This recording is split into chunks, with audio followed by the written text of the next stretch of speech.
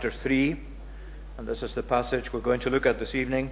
1 John chapter 3 and verses 4 to 10. We'll just read from the beginning of the chapter through to verse 10. See what kind of love the Father has given to us, that we should be called children of God, and so we are. The reason why the world does not know us is that it did not know Him. Beloved, we are God's children now, and what we will be has not yet appeared, but we know that when He appears we shall be like Him, because we shall see Him as He is. And everyone who thus hopes in Him purifies himself, as He is pure. Everyone who makes a practice of sinning also practices lawlessness. Sin is lawlessness. You know that He appeared to take away sins, and in Him there is no sin. No one who abides in Him keeps on sinning. No one who keeps on sinning has either seen Him or known Him. Little children, let no one deceive you. Whoever practices righteousness is righteous as He is righteous. Whoever makes a practice of sinning is of the devil, for the devil has been sinning from the beginning. The reason the Son of God appeared was to destroy the works of the devil.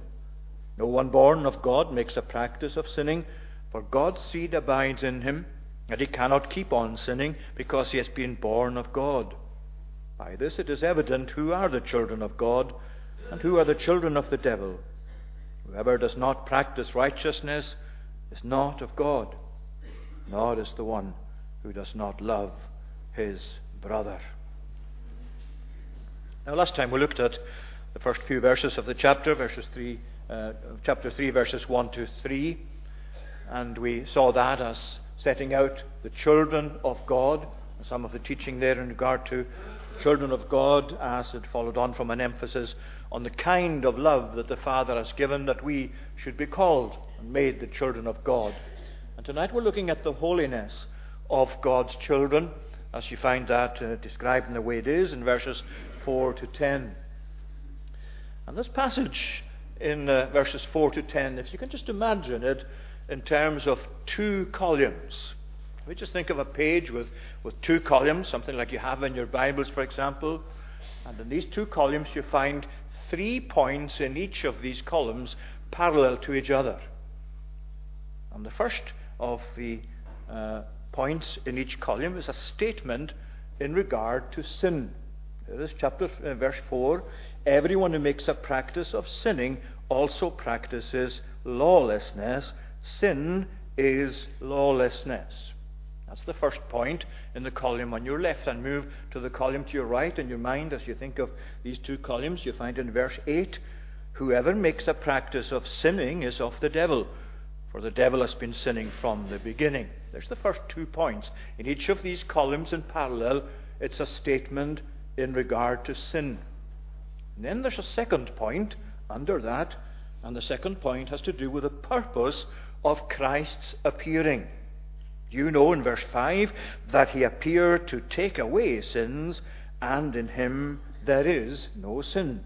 And then in the second column, go across to what you find in the verses following, and you'll find that the reason the Son of God, verse 8, the reason the Son of God appeared was to destroy the works of the devil. So these are the first 2 points in each of these parallel columns. A statement with regard to sin, and then the reason or the purpose for Christ's appearing. And then the third point is a logical conclusion from each of these 2 points. In each of the columns you find a logical conclusion, not just a conclusion, but a conclusion that you're driven to or led to by what's in the first 2 points. There's the conclusion in the first column. No one who abides in Him keeps on sinning. No one who keeps on sinning has either seen Him or known Him. Little children, let no one deceive you. In other words, it's the kind of lifestyle that follows on from the statement about sin and the purpose of Christ's appearance or coming. You'd find the same in the second column, if you're still thinking of the columns.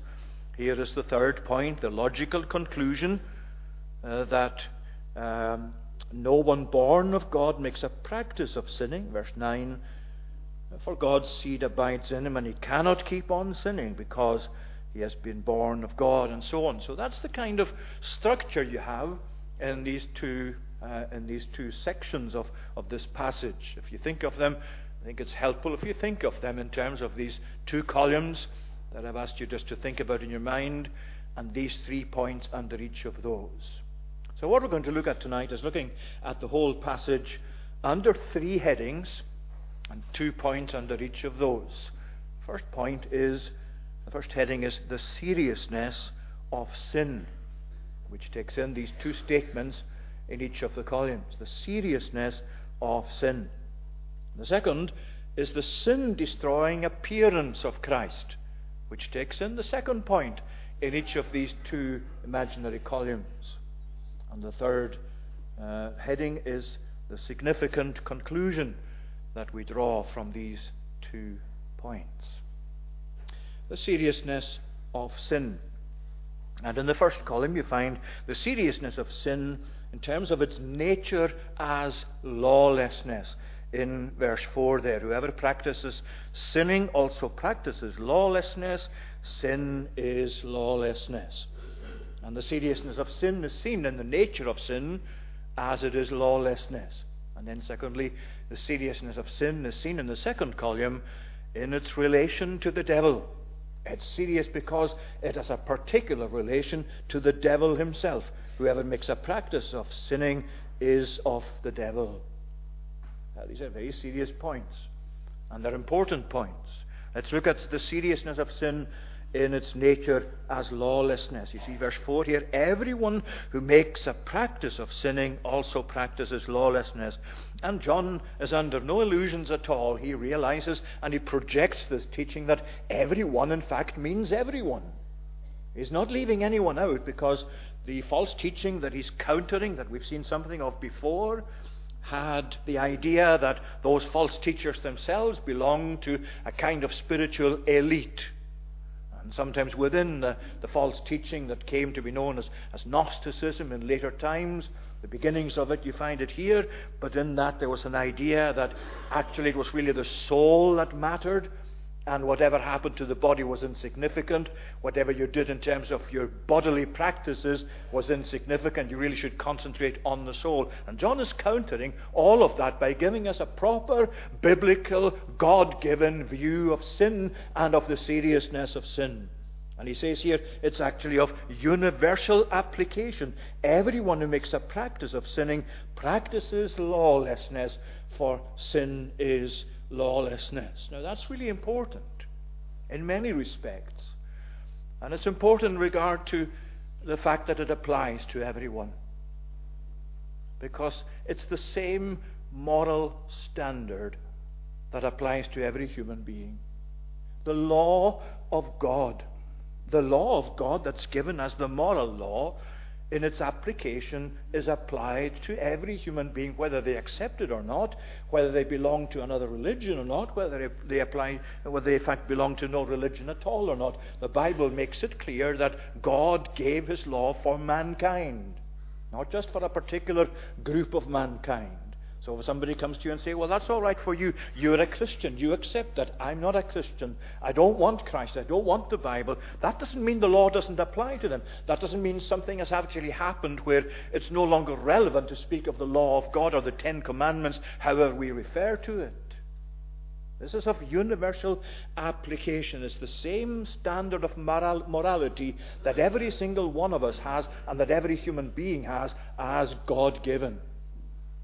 We tend to think perhaps that those who are ministers or elders or confessing Christians have a higher standard of morality set for them than other people who are not in those categories. It's not the case. I'm not saying by that as a minister or as an elder, when we practice something that's sinful or do something that's obviously wrong, that there aren't dimensions to the position we have that have a direct bearing on the seriousness of what we do if we do things that are wrong. But that doesn't remove the fact that it's the same basis of morality that I have as you have, that the elders here have as you have, that you have as everybody out there has, whether they accept it or not. It is God's law God's moral law, God's command, as He has revealed it in the Scriptures to us. And that's why the definition of sin as lawlessness is important. That's not an easy thing to really grasp as to what he means by sin is lawlessness. But it's not just that sin is a breaking of God's law or a departure from God's law or a rejection of God's law. What he's saying is this is the nature of sin itself, our wrongdoing. At the heart of our being, there's something called lawlessness. There's no logic to it. There's no structure to it. It doesn't have a law. It doesn't have something that really keeps it, as it were, consistent. It's lawlessness. And it rebels against the law of God because there is a structure. There's a particular pattern to that reflects what God Himself is in Himself. Let me just remind you of Romans chapter 8. Romans 8 verses 7 to 8.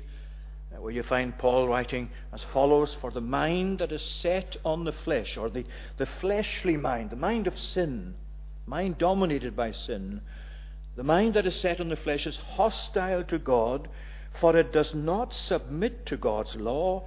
Indeed, it cannot. Those who are in the flesh, therefore, cannot please God. It does not submit to God's law. Indeed, it cannot. It's not just lawlessness in itself, but it has a very pronounced antipathy and hatred to the law of God. And while it remains the fleshly mind, the mind of sin, it cannot be subject to the law of God. It rejects that. And it follows, if you reject God's law, then you're actually then rejecting the whole concept of sin.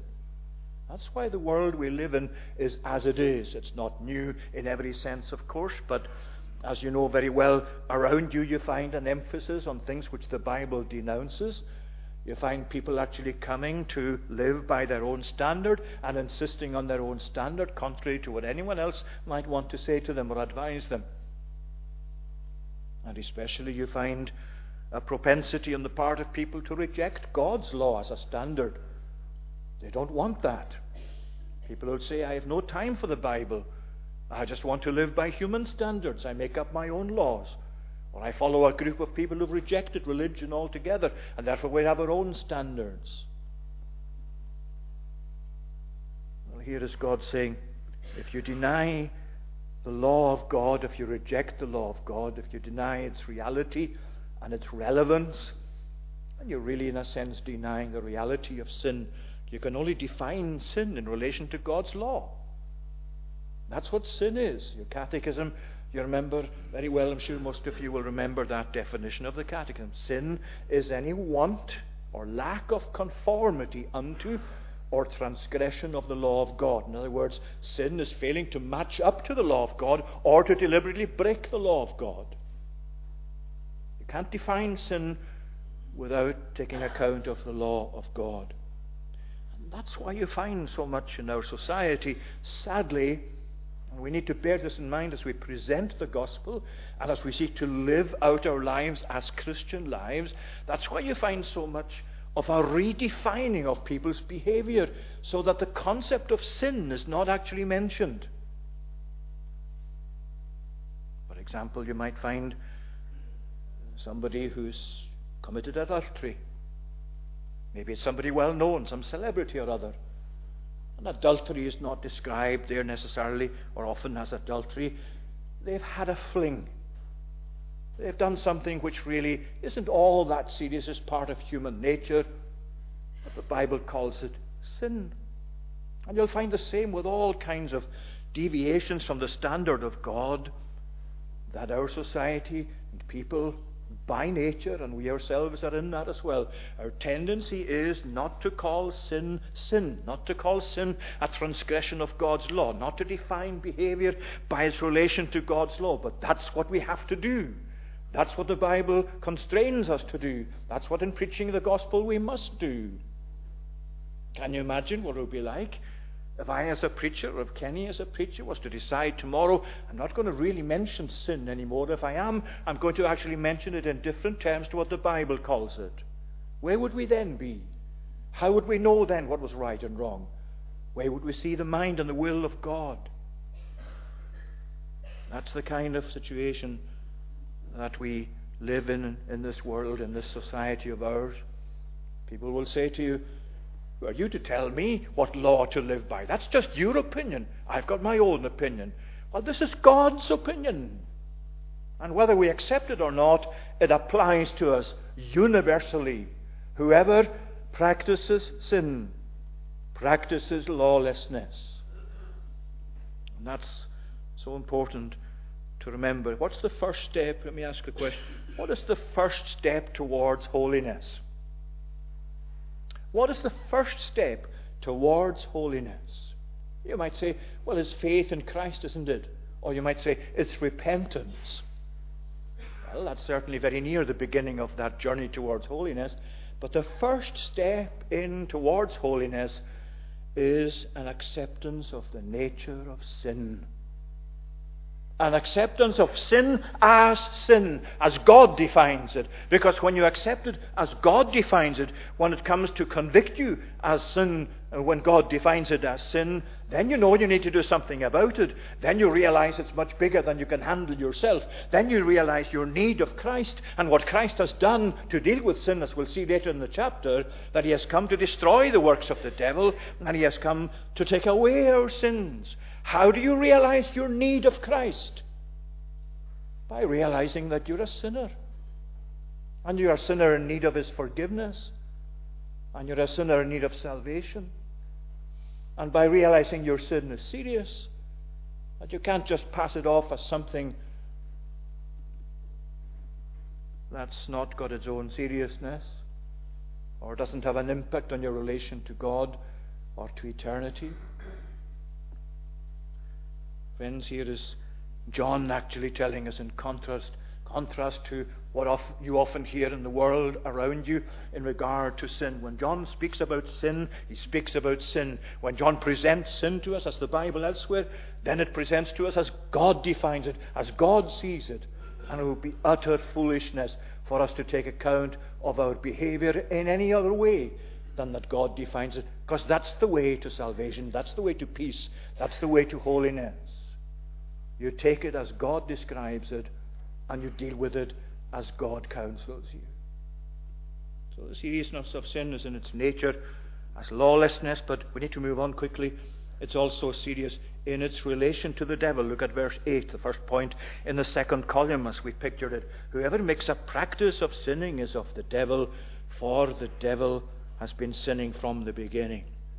Whoever makes a practice of sinning is of the devil. We'll see in the next part of the study that practicing sinning is more than just an occasional sin, or actually sinning in a way that then regrets and repents of it. Practicing sinning is in a way that just goes on under the dominance of sin and doesn't really do anything about it. Whoever practices sin, whoever makes a practice, whoever is on a course of sin, is of the devil. That's the kind of language that's very hard to accept even for ourselves. Many people in the world don't believe in the devil, don't believe he exists, that he's an invention of the church in the past, or that it's just a figment of religious consciousness down through the ages, a kind of bogeyman figure to keep children away from doing things that are not right. That's not how the Bible presents it. Here is the devil, the arch sinner, if you like, that entices and encourages human beings to sin, that heads up the rebellion against God that we became part of when we fell in Adam and in Eve. And here he is saying, sin, whoever goes on sinning, practices sinning, is of the devil. You see, at the beginning of the chapter, as we saw, he's talking about being like Jesus or being like God. We're being like Him. We're like Him as we're made His children under His love, and through His love we come to be born again. We come to be made children of God, and we come to bear the likeness of God our Father, or the likeness indeed of Jesus Himself as our Saviour.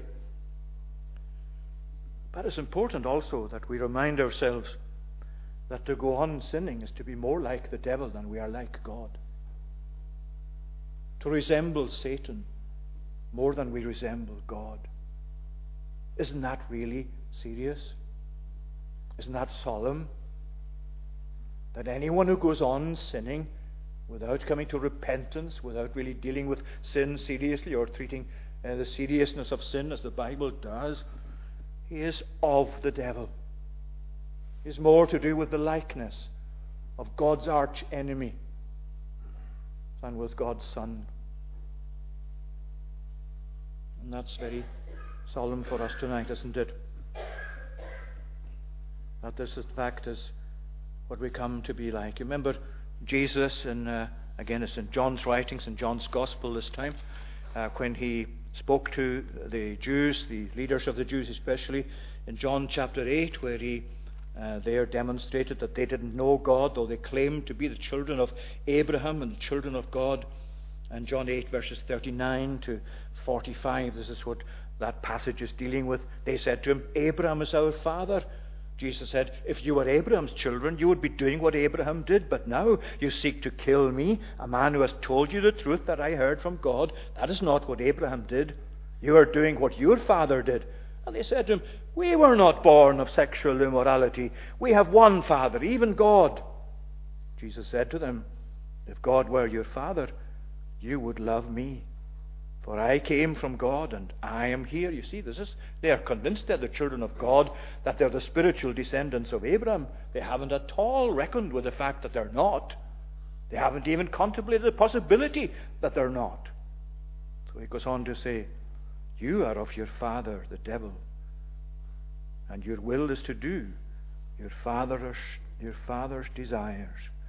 He was a murderer from the beginning and has nothing to do with the truth, because there is no truth in him." So there is the first point, and it's a serious point, the seriousness of sin as lawlessness, and it's a transgression of God's law. It's also from the point of view of its relation to the devil. Second heading we have is the sin-destroying appearance of Christ. There's verse 5, second point in the left-hand column. "You know that he appeared to take away sins, and in him there is no sin." Now when it says here that Jesus appeared, it's Jesus he means, obviously, as he goes on in the second part to speak about the Son of God. Jesus appeared means more than just the very fact of his appearance, his incarnation, his coming to take our nature. He means here the whole of his earthly ministry, all that he actually did by way of dealing with sin. Remember Romans chapter 8 again, what the law could not do, and that it was weak through the flesh, our sinfulness. God sending his Son in the likeness of sinful flesh, and for sin. He condemned sin in the flesh. He dealt with sin. And here is John saying, this is why he appeared. This is why he lived the life he lived. This is why he died the death he died. This is why he rose from the dead. This is why everything you read about him is in fact what was true of him. He appeared to take away sins. And to take away is the same word that John the Baptist used in John chapter 1, Gospel, where he says, "Behold the Lamb of God who takes away the sin of the world," who lifts away the sin of the world. Is looking at sin, describing sin as a great burden that's placed upon us, that we have placed upon ourselves, a burden that's crushing us, a burden that will crush us to hell if it's not actually taken away. How is it taken away? It's taken away by the Lamb of God. It's Jesus who takes away the burden of your sin. You can never unburden yourself of it, though you can unburden in the sense of confessing it to Jesus, confessing it to God. But what you're confessing to God as you confess your sin is you want forgiveness. You want this burden to be taken off you. You want Jesus to lift away your sins, to do away with them, to deposit them where they will not condemn you anymore in his righteousness. That's why he came into the world. He came into the world to take away sin. How does he take away our sin? By taking it to himself. Why did Jesus die? Why was there such a cry of agony from the cross? My God, why have you forsaken me? What is that forsakenness? Though we cannot possibly understand it in all its depth and in all its comprehensiveness, but we can understand it from the point of, at least to the point of saying, it is the cry of the Son of God in our nature, experiencing what it meant to bear the weight of our sin. The condemning weight of our sin, our guilt. That's where God deposited it.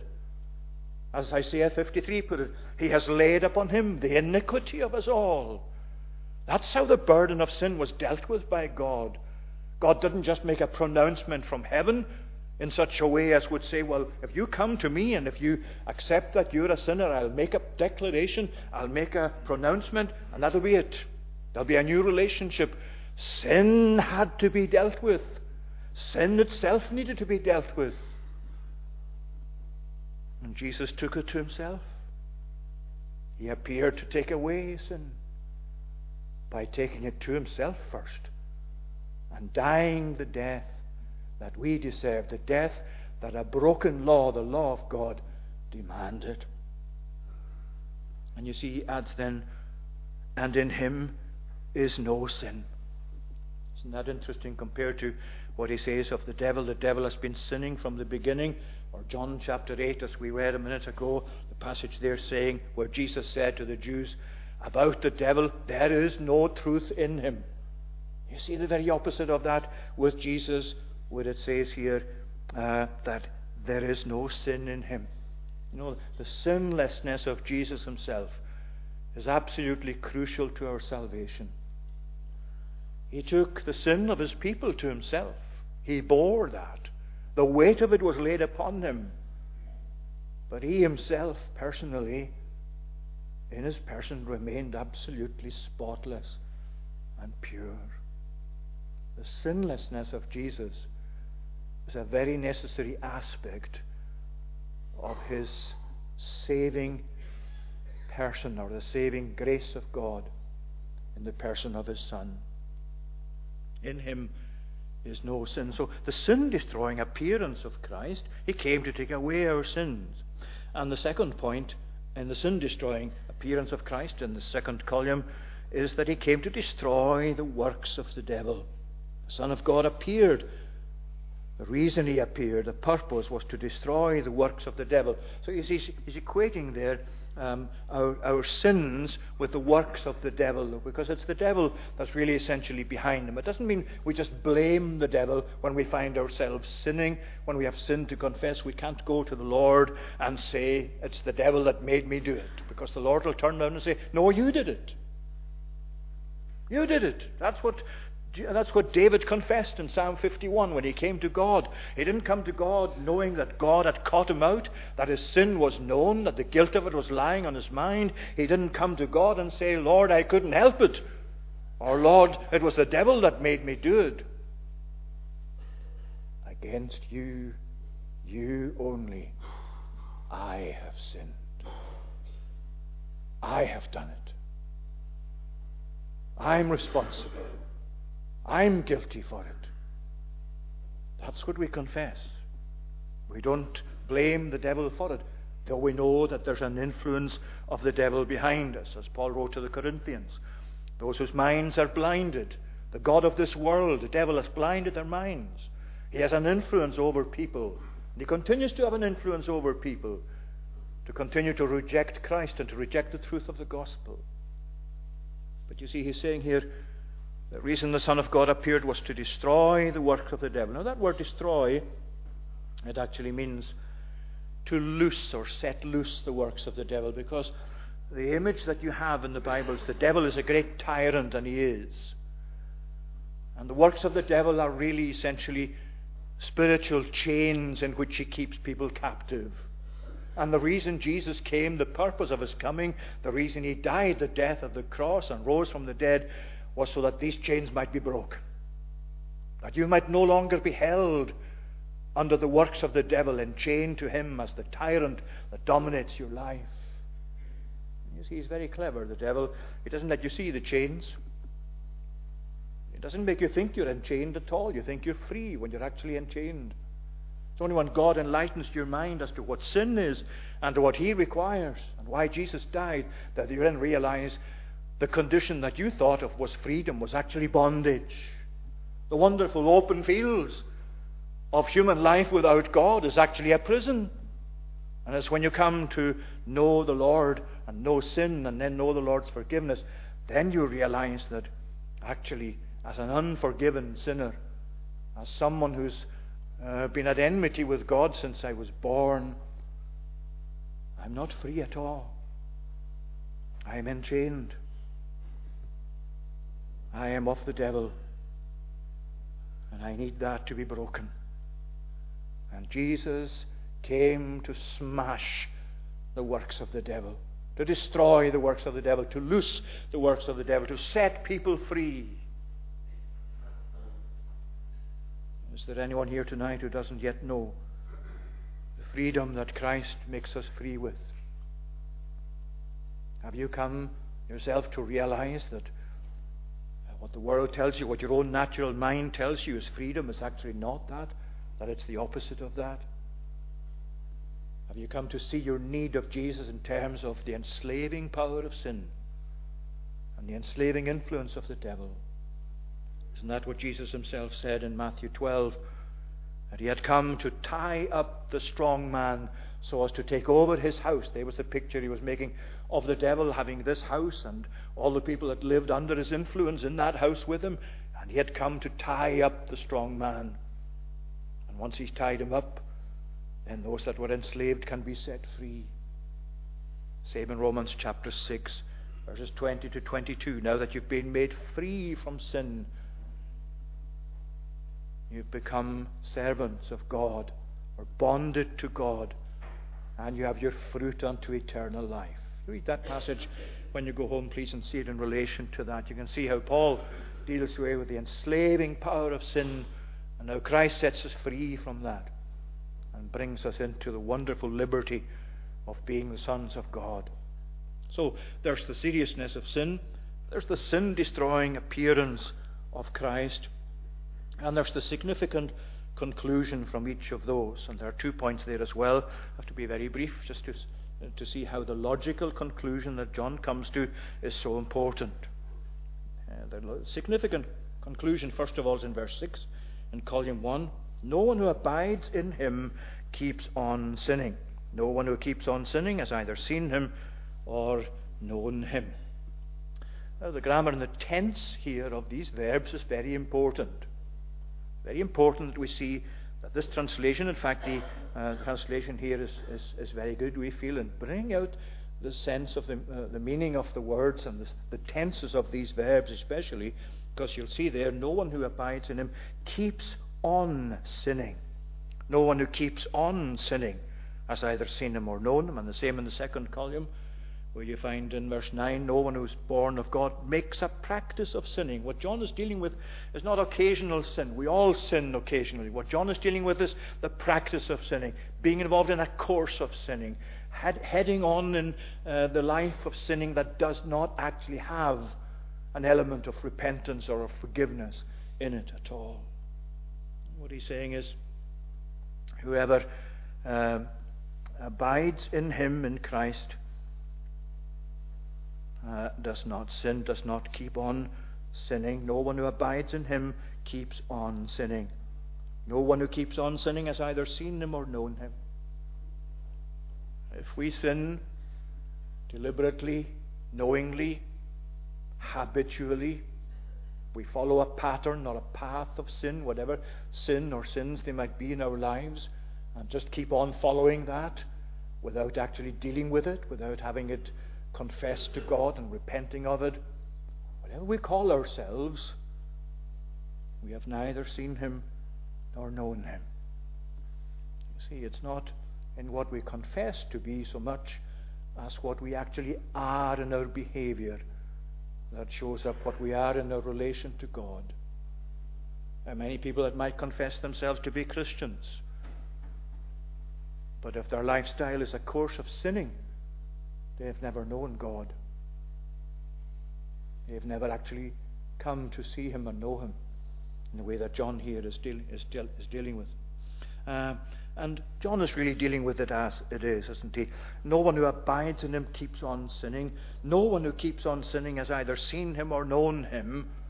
You see how strong John is? Again, people might find this kind of thing extremely difficult to accept. People might even, in some cases today in churches, even might take this sort of thing out of the Bible altogether and say it's no longer relevant. I'm sure there are places, and I'm sure there are places where if I were to preach this sermon tonight on this theme with these, and all I'm doing is basically taking out what's in the Bible there, but people will say, that's not the kind of preaching we want. That's not the kind of thing the gospel is. That's not the kind of God that we believe in. Well, it's the kind of God John knew. And there was no one in the world of the time, or indeed anyone since probably, who knew Jesus as well as John did, who had such familiarity with him, such an intimate knowledge of him. But John does not hesitate at all to describe sin for what it is, to describe a course of sinning for what it is.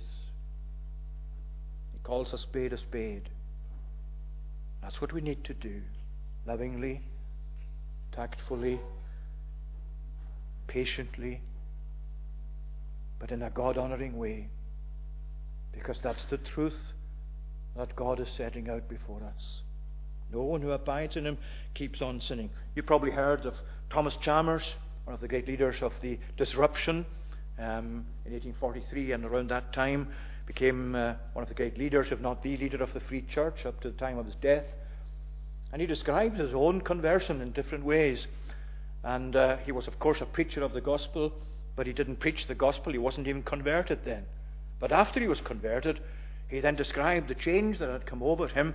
And one of the ways he put it was this: there was, he said, the expulsive power of a new affection. That's what God had done in his life. He came into his life and changed him in his heart, and that's what he said. This was the expulsive power of a new affection. I came to love God the way I'd never loved him before.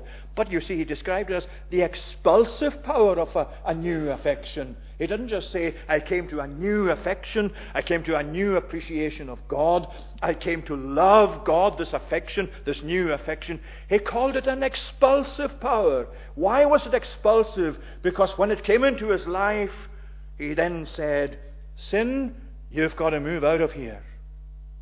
You don't belong here anymore. You can't share my heart with Jesus. You can't share my heart with love for God.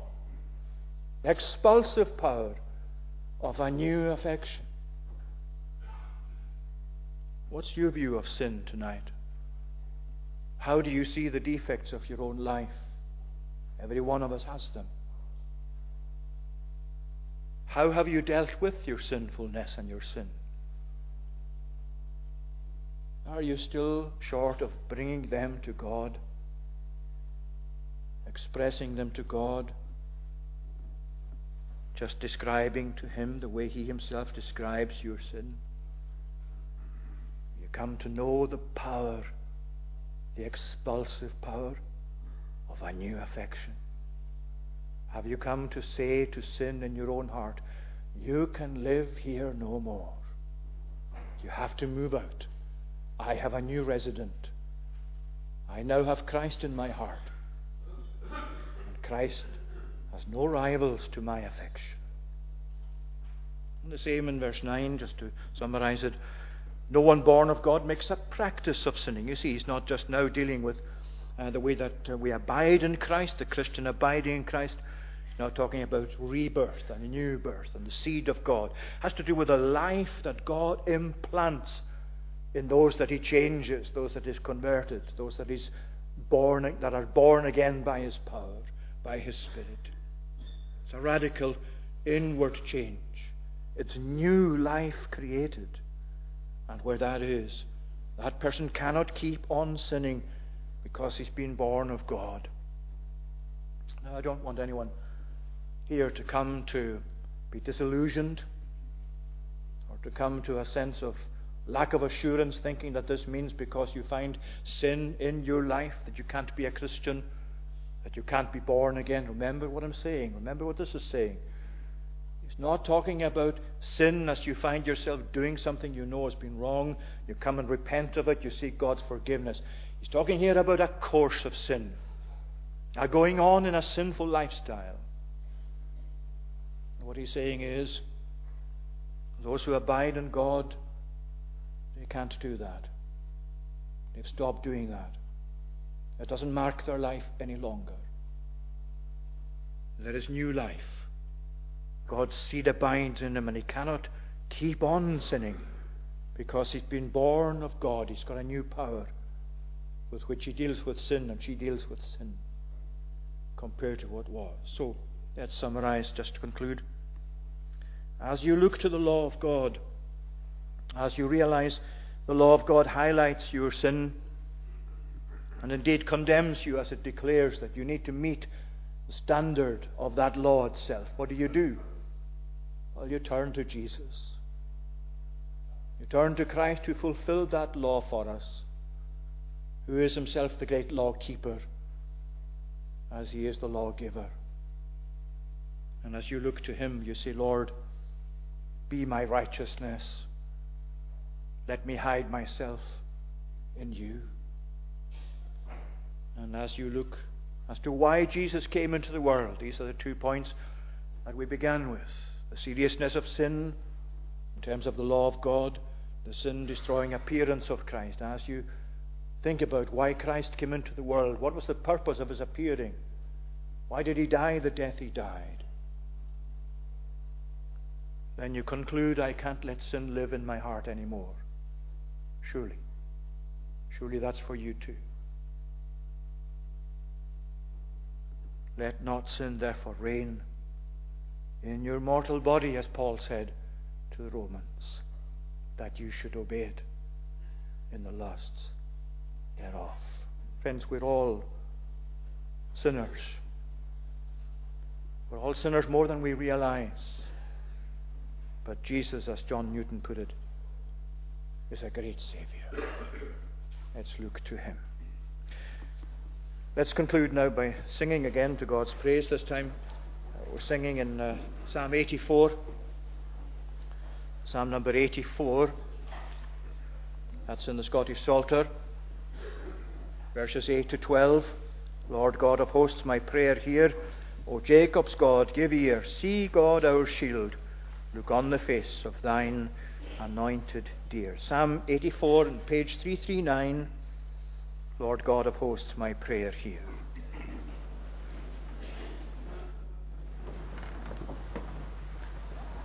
Lord God of hosts, my prayer hear. O Jacob's God, give ear. See God our shield, look on the face of thine anointed dear. For in thy courts one day excels 1,000 brethren.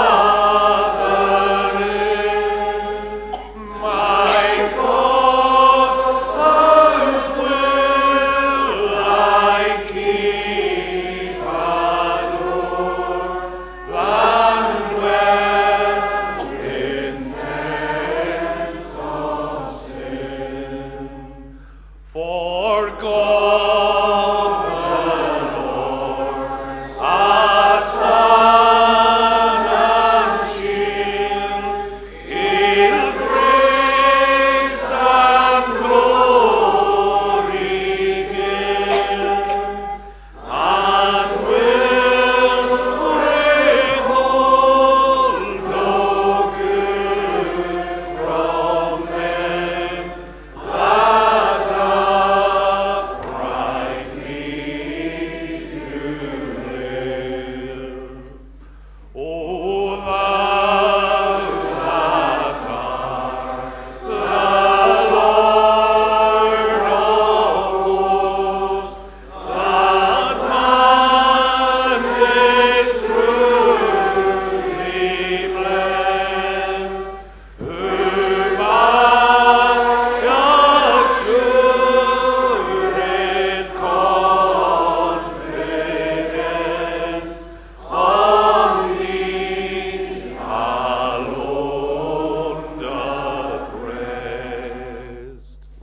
I'll go to the side door to my right this evening.